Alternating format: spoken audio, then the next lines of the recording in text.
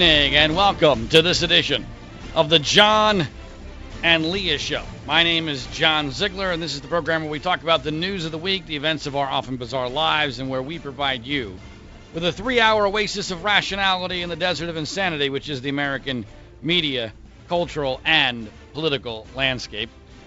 My co-host Leah Brandon is not with us this evening. It's not because of our epic fight over Donald Trump, which you can hear for yourself, and I urge you to do so at our podcast at freespeechbroadcasting.com. She is on vacation this week. We look forward to her being back next week. By the way, if you go to the podcast at freespeechbroadcasting.com and check out last week's show, you'll hear, I think all in the first hour, that I correctly told you that Debbie Wasserman Schultz would be totally eliminated from the Democratic convention, that there would in fact be real evidence that Russia was behind the hacking of the DNC, and I predicted, I believe within about a half a percentage point, the size of Donald Trump's bounce in the polls. I'm kind of a big deal. So check that out for yourself. Later on this program, I'll be telling you about Hillary's bounce after the Democratic convention, but partially because Leah is not here, and partially because I want to get an expert's view on what happened at the Democratic convention this week. We're going to have a very special guest during our first hour of the program. He is a very good friend of mine and of the show. He's a Democratic congressman from Louisville, Kentucky, where he and I used to host a television show on the NBC affiliate way, way, way back in the dark ages, and he was a super delegate at the Democratic convention for Hillary Clinton. He is Congressman John Yarmuth. John, welcome back to the John and Leah Show. John, are you there? Oh, yes, I'm sorry. Yes. Hey, John. You're a pro at this. Generally, when someone welcomes you to the program, you say, happy to be here. No, I just caught in. I didn't get the whole message. Something. Oh well, I'm here.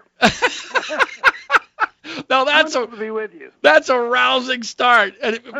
But maybe having you on for the full hour was a mistake past your bedtime. Yeah, that's probably right. Well, thanks for staying up with us, and I look forward to this hour because John and I will never agree on almost any policy, but we often do agree on the politics and the media aspect of all this, and also John's about the most honest Democrat or Republican, frankly, you're likely to find. So we might get some interesting answers from John here. John, I want to start off with my very short analysis of the Democratic convention in Philadelphia, where you were for the entire week and now back in Louisville, Kentucky, and have you give your response to it, where I'm right, where I'm wrong.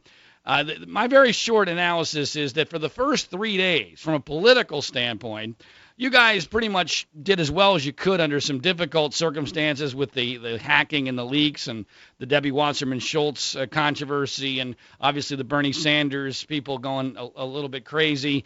The speakers were all well chosen. They all did a good job. There was lots of good humor at Donald Trump's expense. Shockingly, there were lots of American flags and pro-military rhetoric. I thought President Obama's speech was the best speech I've ever heard by a Democrat anywhere from a political standpoint. I almost got emotional listening to it, which really says something considering my feelings about President Obama. But on the fourth day, I thought that you guys missed an opportunity. I thought that Hillary's speech was politically far too much to the left for the purposes of trying to win a general election, and was clearly designed to try to placate the Bernie Sanders supporters. And I also thought that the pictures, which you may not even be privy to since you were in the arena, but the video of Bill Clinton looking completely out of it through almost about half of the speech, they were showing him on a split screen. And then the Bernie Sanders, when they showed him, he seemed like he was angry to be there. I thought that her speech was rather lackluster, too far left, and that some of the images weren't necessarily politically the best for you guys. Where am I right and where am I wrong in that analysis of your convention? Well, no, John, I think you're right on a lot of it. I think Barack was incredible in his speech. Obviously, Michelle Obama was just knocked it out of the park, to use a very tired cliche. And most of the speakers there did a phenomenal job. Hillary is challenged in that kind of setting, and I thought she did about as well as she could do. I just don't think she's all that talented in that format. But in terms of Bill, every night there, when you're trying to, you're out in the West Coast, when you're trying to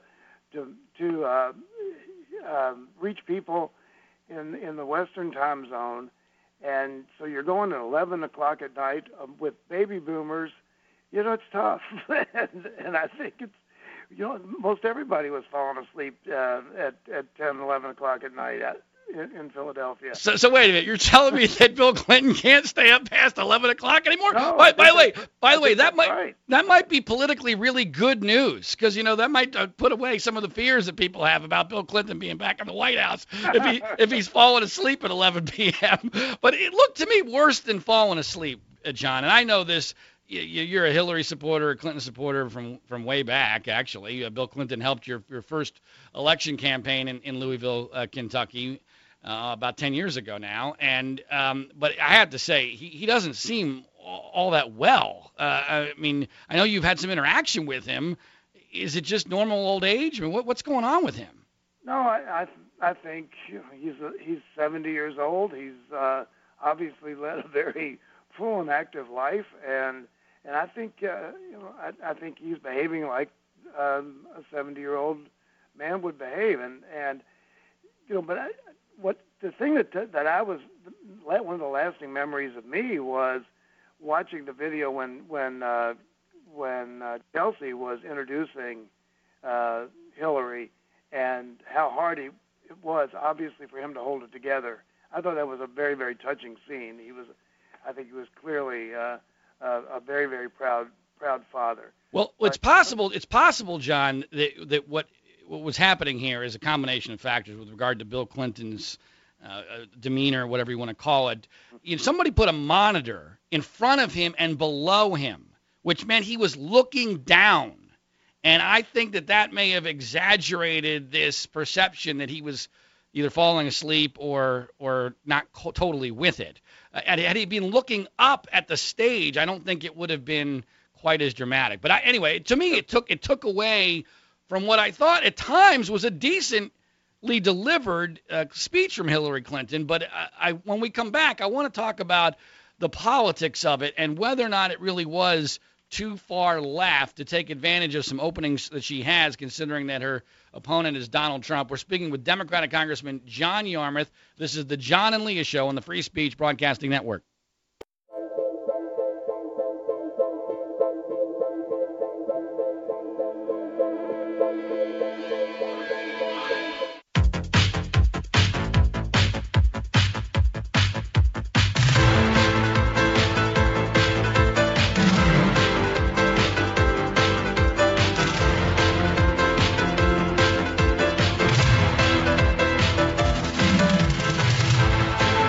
Welcome back. This is the John and Leah Show. My name is John Ziegler. Leah Brandon is off this week. She'll be back next. We're visiting with Democratic Congressman John Yarmuth from Louisville, Kentucky, where we're on WHAS in Louisville. And we're talking about the Democratic Convention where he was a superdelegate for Hillary Clinton. And I'm getting a lot of really bad feedback on the phone line. Boy, it's amazing how difficult a phone connection can be in 2016. So why don't we... John, are you able to hear me okay? I hear you fine, yes. But for some reason, your line sounds terrible. So why don't we hang up and try this one more time? Wow. Well, you can't say it because we just cut you off. All right, so here's the deal. Our website is freespeechbroadcasting.com. That's where you can check out each and every one of the 23 different radio stations that carry the John and Leah Show on a weekly basis. You can check out our podcasts via iTunes and SoundCloud. I urge you to do so because, especially last week, there was a heck of a interchange between Leah Brandon and myself in hour number 2, where we really went after it on Donald Trump. And she'll be back next week, so we'll be looking forward to that. Now, as far as why we have John on the program, he's a Democratic congressman from Louisville, a superdelegate for Hillary Clinton at the Democratic Convention, and a guy who I go back way back with, having co-hosted a TV show with on the NBC affiliate in Louisville, Kentucky, where we're on WHAS in Louisville. And John is somebody who is much more honest than most politicians, and that's why I wanted to have him on. So, John, you sound much better now, John. Now, good. Okay, so here's the deal.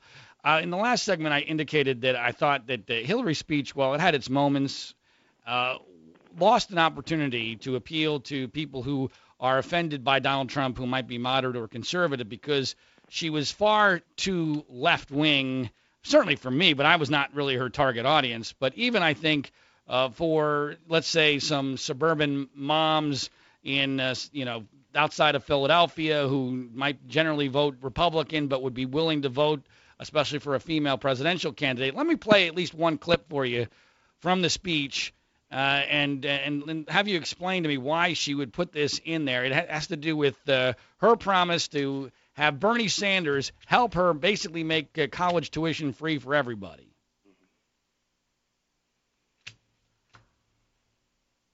She starts off very quietly. Bernie Sanders and I will work together to make college tuition free for the middle class and debt free for all. All right, now, John, there is no chance that is ever going to happen, is there? Absolutely right. It's not going to happen. Wow! Now, how about that for honesty from a politician? John Yarmuth, Democratic congressman, has just stated that what Hillary Clinton said at the Democratic convention in one of the most cheered lines in her speech is never going to happen. So why did she say it? Well, clearly what she's trying to do is to make sure that the Bernie Sanders supporters don't desert her. It was an interesting convention dealing with the Bernie Sanders people, and that's one of the issues that I think everybody wants to make college more affordable. That's a noble goal. The issue, and I'm one who believes that we can work to make college debt free, but there's no way to make it totally free. And to me, that's a promise that's an empty promise. It's not going to happen. It's not going to happen even if you had a Democratic-controlled Congress. I just think I think that's a mistake to promise it. But Donald Trump's promising to make America great again by himself. Well, look, I agree with you that Donald Trump is full of crap in almost everything that he says. But I mean, Hillary's supposed to be the more reasonable one, at least from your perspective. And I also forget about who's better or who's worse, who's the bigger liar, and that's I think a tough call a lot of days, in my view, between Hillary and Trump. Politically, I thought it was dumb. I get the idea of having to appeal to the Sanders voters, but I don't understand why you would throw it away on something so obviously insane. And by the way, it's not just insane because it's never going to happen. If you, John, you give me a very honest answer a second ago, I want you to give me another honest answer. If you were already graduated from college and you had student debt right now, which I don't know how many people do, hundreds of thousands, if not millions of people do. And you heard that speech, and why would you bother to keep paying off that loan? Why would you do so? If Hillary was going to be president, wouldn't you at least believe there was a chance you would be retroactively absolved from your loan? Well, yeah, and I think that's one of the problems with the whole discussion about college debt, and it's something I've worked on. We're very focused on that. We're trying to. One of the things that Democrats in Congress want to do, or very committed to do, is allowing people with student debt to refinance it at very low rates, which totally makes sense because that's the only debt that people can't refinance. And those things make sense. And I agree with you totally that the problem with that saying you're going to give free tuition to anybody up to $125,000 worth of income is, what do you do with somebody, with a 48-year-old coal miner who just lost his job? Say, hey, I'd like to go back to college. Why don't you give me free college? And, right. It's just one of those things where equitably you can't make sense out of that policy. And that's why we love John Yarmuth, the most honest man in Congress, at least as a Democrat. Now, I want to talk to you about the Bernie Sanders supporters, because this is fascinating to me, and it's, I think, incredibly important from a political perspective on what's going to happen in this campaign. We only have a few seconds before the break, so give me your very short bottom line answer before we get into the details. What percentage of Bernie voters will end up voting for Hillary, John? Oh, I think probably 85. All right, we'll talk about that when we come back. John Yarmuth says 85%. I have a theory that it might not be that high, and I want to throw that past John. Plus, we're going to get into some of the politics of this fascinating presidential election. We'll do that when we come back. This is the John and Leah Show. Our website is freespeechbroadcasting.com. This is the Free Speech Broadcasting Network.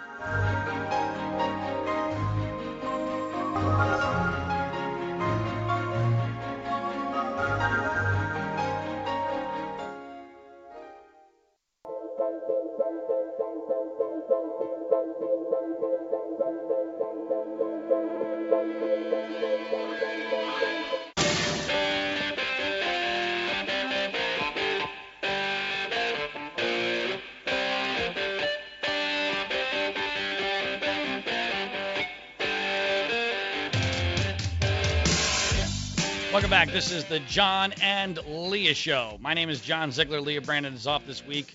She'll be back next. We're joined this hour by Democratic Congressman John Yarmuth, my old friend from Louisville, Kentucky, where we heard on WHAS in Louisville. He was a superdelegate to the Democratic Convention, a Hillary Clinton delegate. And Congressman Yarmuth, I want to talk to you about the politics of the Bernie Sanders supporters. But before we do that, let's go back to the beginning of this week and the controversy which really reignited the anger among Bernie Sanders supporters, which was this hack of the DNC, these emails that indicated that in their minds the fix was in on behalf of Hillary Clinton, something which didn't surprise me much at all, because I never thought you guys would ever allow Bernie Sanders to be the nominee, regardless of what the voting was. And let's be very clear, Bernie Sanders was never really that close to beating Hillary Clinton. He lost by several million votes. To me, this is a little bit like Deflategate, where even if what Tom Brady did might have been illegal, they blew him out. It wasn't that close. What difference does it make? As Hillary might say, what difference at this point does it make? So John, tell me, when you read the emails, what was your reaction to them? Well, clearly when you're you have people talking about possibly setting up a strategy to question Bernie Sanders' theology. That's just totally outrageous, and everybody who was involved in that ought to be let go. There's no question about that. And obviously Debbie Wasserman Schultz, as the chair of that committee, she fell on her sword for that, and that was inevitable. No, that has no place. You know, what we're trying to do, what a political party tries to do, at least the two major political parties, their entire role is to assemble a governing majority, and you don't assemble a governing majority by engaging in that kind of tactics. All that does is alienate people. And John, I agree with everything you just said, but let's be real for a second. All right, forget about the underhanded. Maybe we can use his religion against him, and let's basically put the fix in against Bernie. There was never any chance that you guys were going to let Bernie Sanders be the nominee. I mean, no matter what it would have taken, Barack Obama would have gotten out in front of that freight train and said, "Stop!" Right? Am I right? If Bernie really ever got close, Obama himself would have single-handedly put a stop to it. Is that right? Well, I don't know exactly how mechanically that would have worked, but I think there's no question that the leadership of the party felt that Bernie Sanders would not have been our best chance of winning the presidential election. There's no question about that. But there's also no question that your base would have listened to Barack Obama. I mean, you see, I said for a year, the biggest advantage you guys have in choosing your nominee is that you have a guy who people actually look up to and respect and will obey, if necessary, President Obama. And if he says, "Stop it," the children are going to go, maybe eventually, okay, let's stop this baloney. We don't have anybody. Republicans didn't have anybody. Mitt Romney tried to be that guy, and everyone laughed at him. Yeah, well, you're absolutely right. And the bottom line is that Bernie Sanders is not a Democrat. has never been a Democrat. He's been a Democrat for a year, and his primary interest in terms of governing had nothing to do with the Democratic Party. So, and that's one of the things that is a challenge for us going forward, with the Bernie Sanders supporters. A lot of them have no interest at all in any party, particularly the Democratic Party. We have some Democrats who are Bernie Sanders supporters. Those are not our problem. Those people are going to end up voting for Hillary Clinton and certainly not voting for Donald Trump.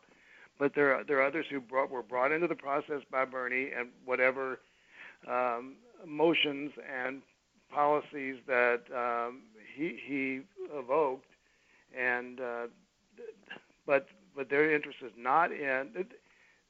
No, I hear you. But they're interested. As I'd say, somebody as a superdelegate, as a Democratic office holder, I'm concerned about things beyond the presidency. I'm concerned about whether we take the Senate back. I'm concerned about our how we can narrow the majority in the Republican majority in the House. I'm concerned about the Kentucky House of Representatives, making sure that stays Democratic. Those are things that Bernie supporters don't even think about. Right. So, all right. Well, let's talk about the Bernie Sanders supporters from a political standpoint, because this could end up being critical. If you look, and I know you do, and I'm a poll watcher, probably more so than I should be, kind of almost obsessed with them, but I'm pretty good at predicting these types of things. When you look at Hillary's polls, it's clear that there's still a couple percentage points that are missing that would naturally be there, that appear to be Bernie Sanders supporters who are just saying they're not going to vote for anybody.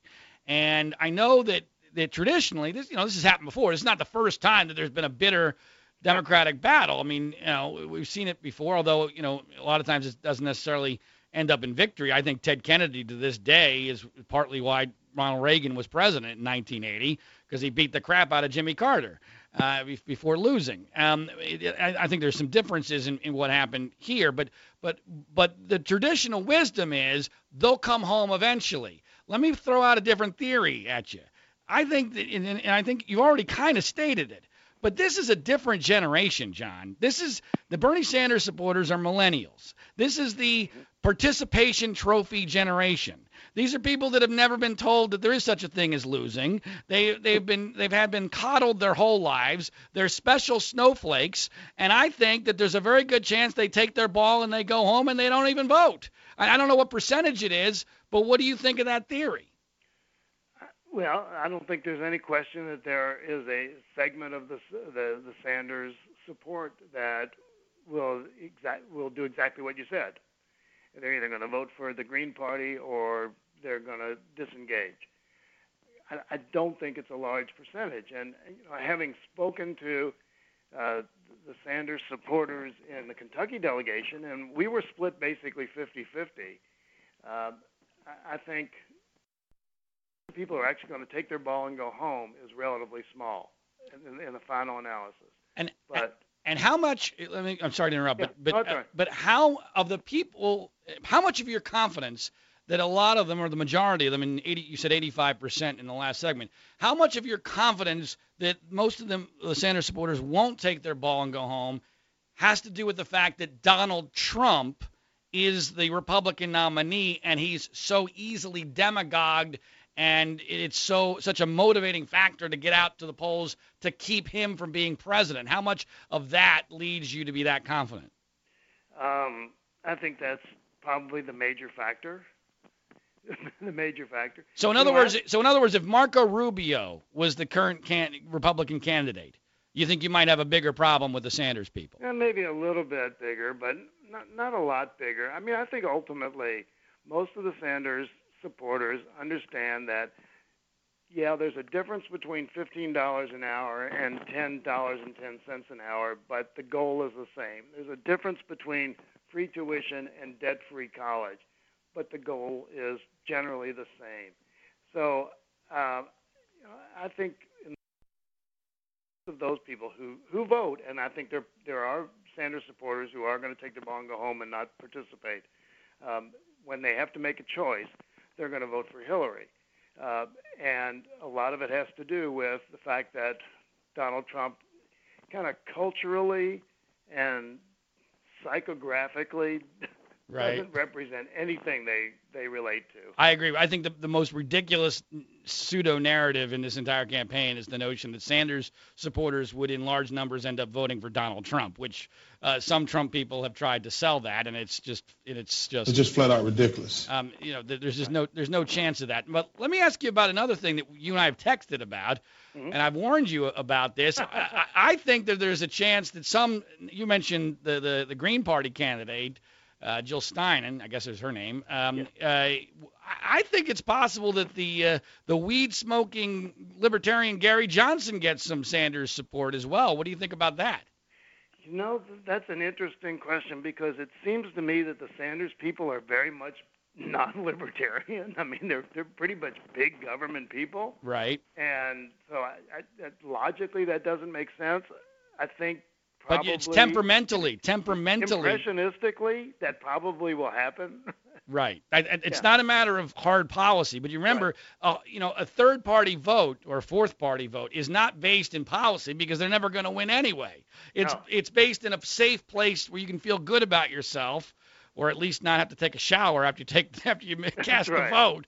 That's a statement vote. It's a statement vote, and I think it's possible that the weed thing might be strong enough among Sanders voters, although, frankly, as a libertarian myself, I think that the Johnson-Weld campaign is blowing it because they're trying to be Mr. Nice Guys because they think everybody, hates Trump and Hillary, which they do, but I think they need to be way more aggressive if they're ever going to get into the debates, and if they don't get into the debates, it's over for them. So, all right, we're speaking with the Democratic Congressman John Yarmuth, superdelegate to the Democratic Convention this week in Philadelphia. When we come back, I want to talk about the Trump-Clinton race in general, and specifically the media's role in all of this on the Free Speech Broadcasting Network.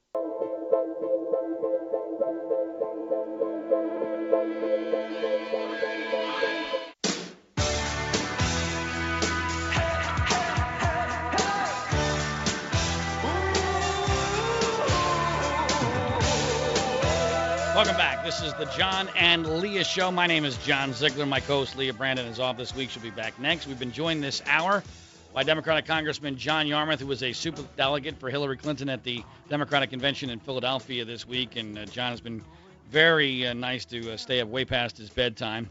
It's almost 11 o'clock there on the East Coast, which I guess is the time when both John and Bill Clinton can no longer keep their eyes open. So we'll use our last few minutes as usefully as possible. John, one of the things that you and I have in common is a media background, and our views of the media are very similar. You used to own a newspaper. Your son still does in Louisville, Kentucky. And I'm very curious about your thoughts on how the media is treating this presidential campaign because, frankly, I think they're a little confused. Their normal rules have all been a little discombobulated. At first, during the Republican convention, I was starting to think, are they really going to go in the tank almost for Trump?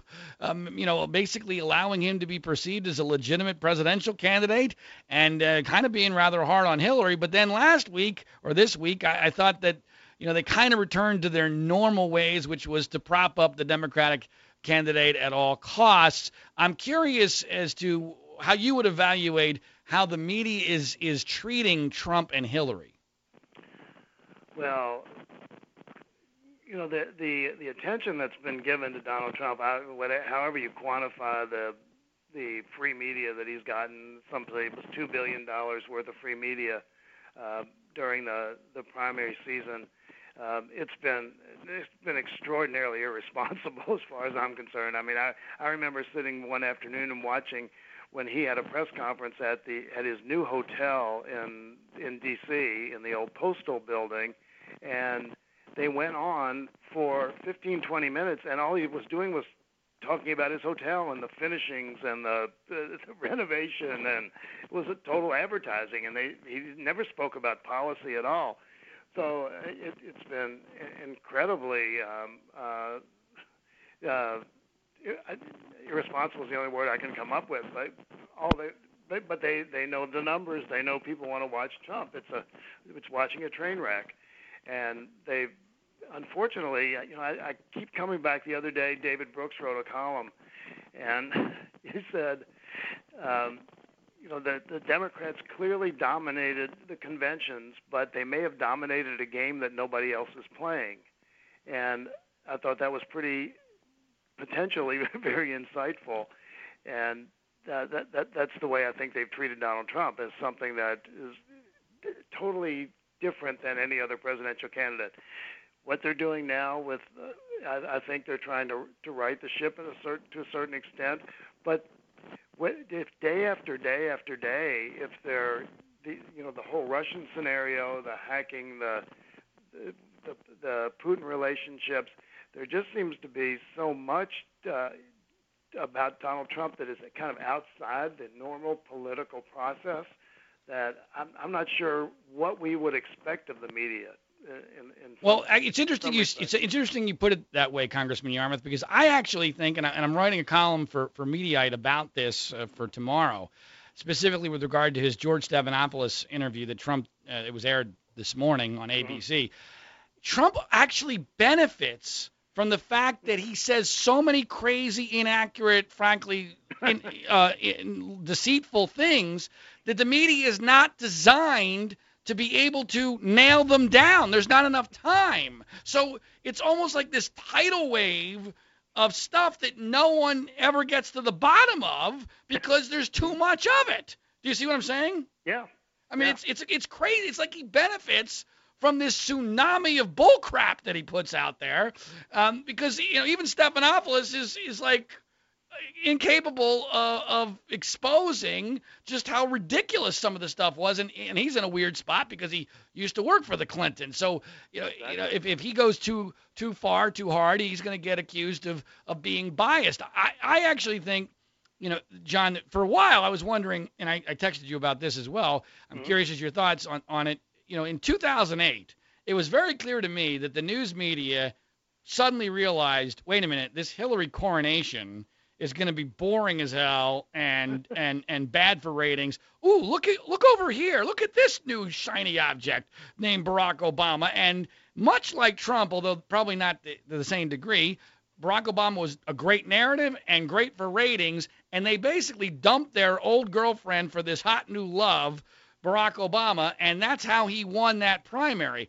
I'm seeing some similarities, not 100%, but some similarities to how the media is treating Trump here. What do you make of that? No, I think you're exactly right, and I think all the rules have been changed by Trump, and the media really don't know how to deal with it. But I think you're right. That is the thing that is. In one crazy sense, it's the most newsworthy because he is so bizarre.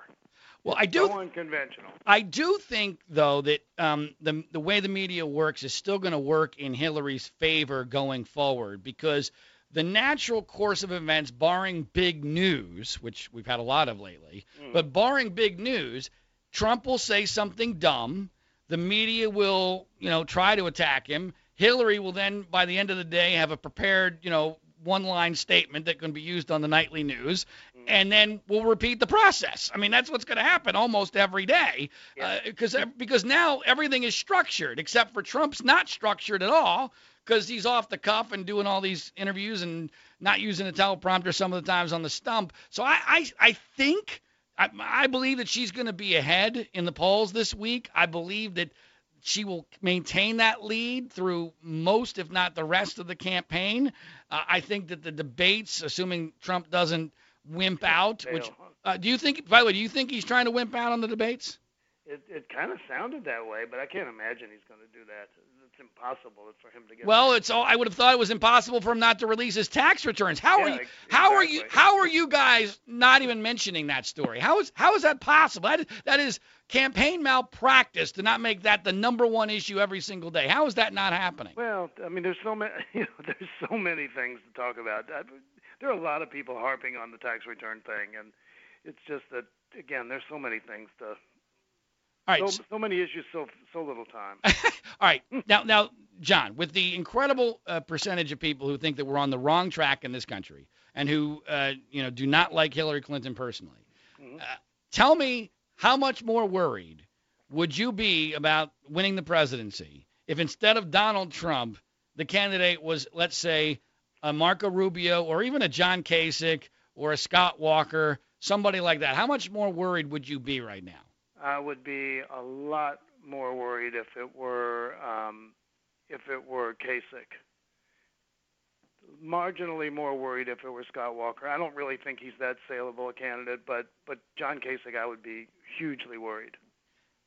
And not Rubio, huh? So you are not one of those who thought that Rubio was a big threat. No, nope. See, I never thought he was saleable.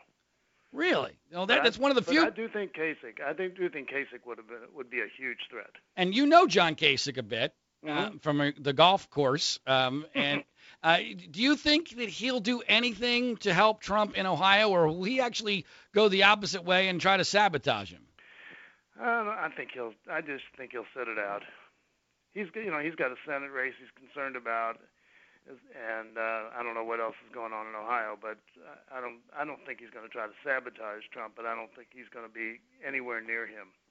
Well, it's certainly brilliant. I mean, the brilliant negotiator that Trump is to make sure that the popular governor, Republican governor of the must-win state of Ohio, where your convention is, doesn't even show up to the convention. Exactly. That was beautiful. Forget about any kind of endorsement. Congressman John Yarmuth, thanks so much for your time. We'll talk to you again soon. Okay, John. Take care. That's Congressman John Yarmuth with some very interesting comments, which I will discuss in hour number 2, and we'll go through the rest of the week's news when we return on the Free Speech Broadcasting Network.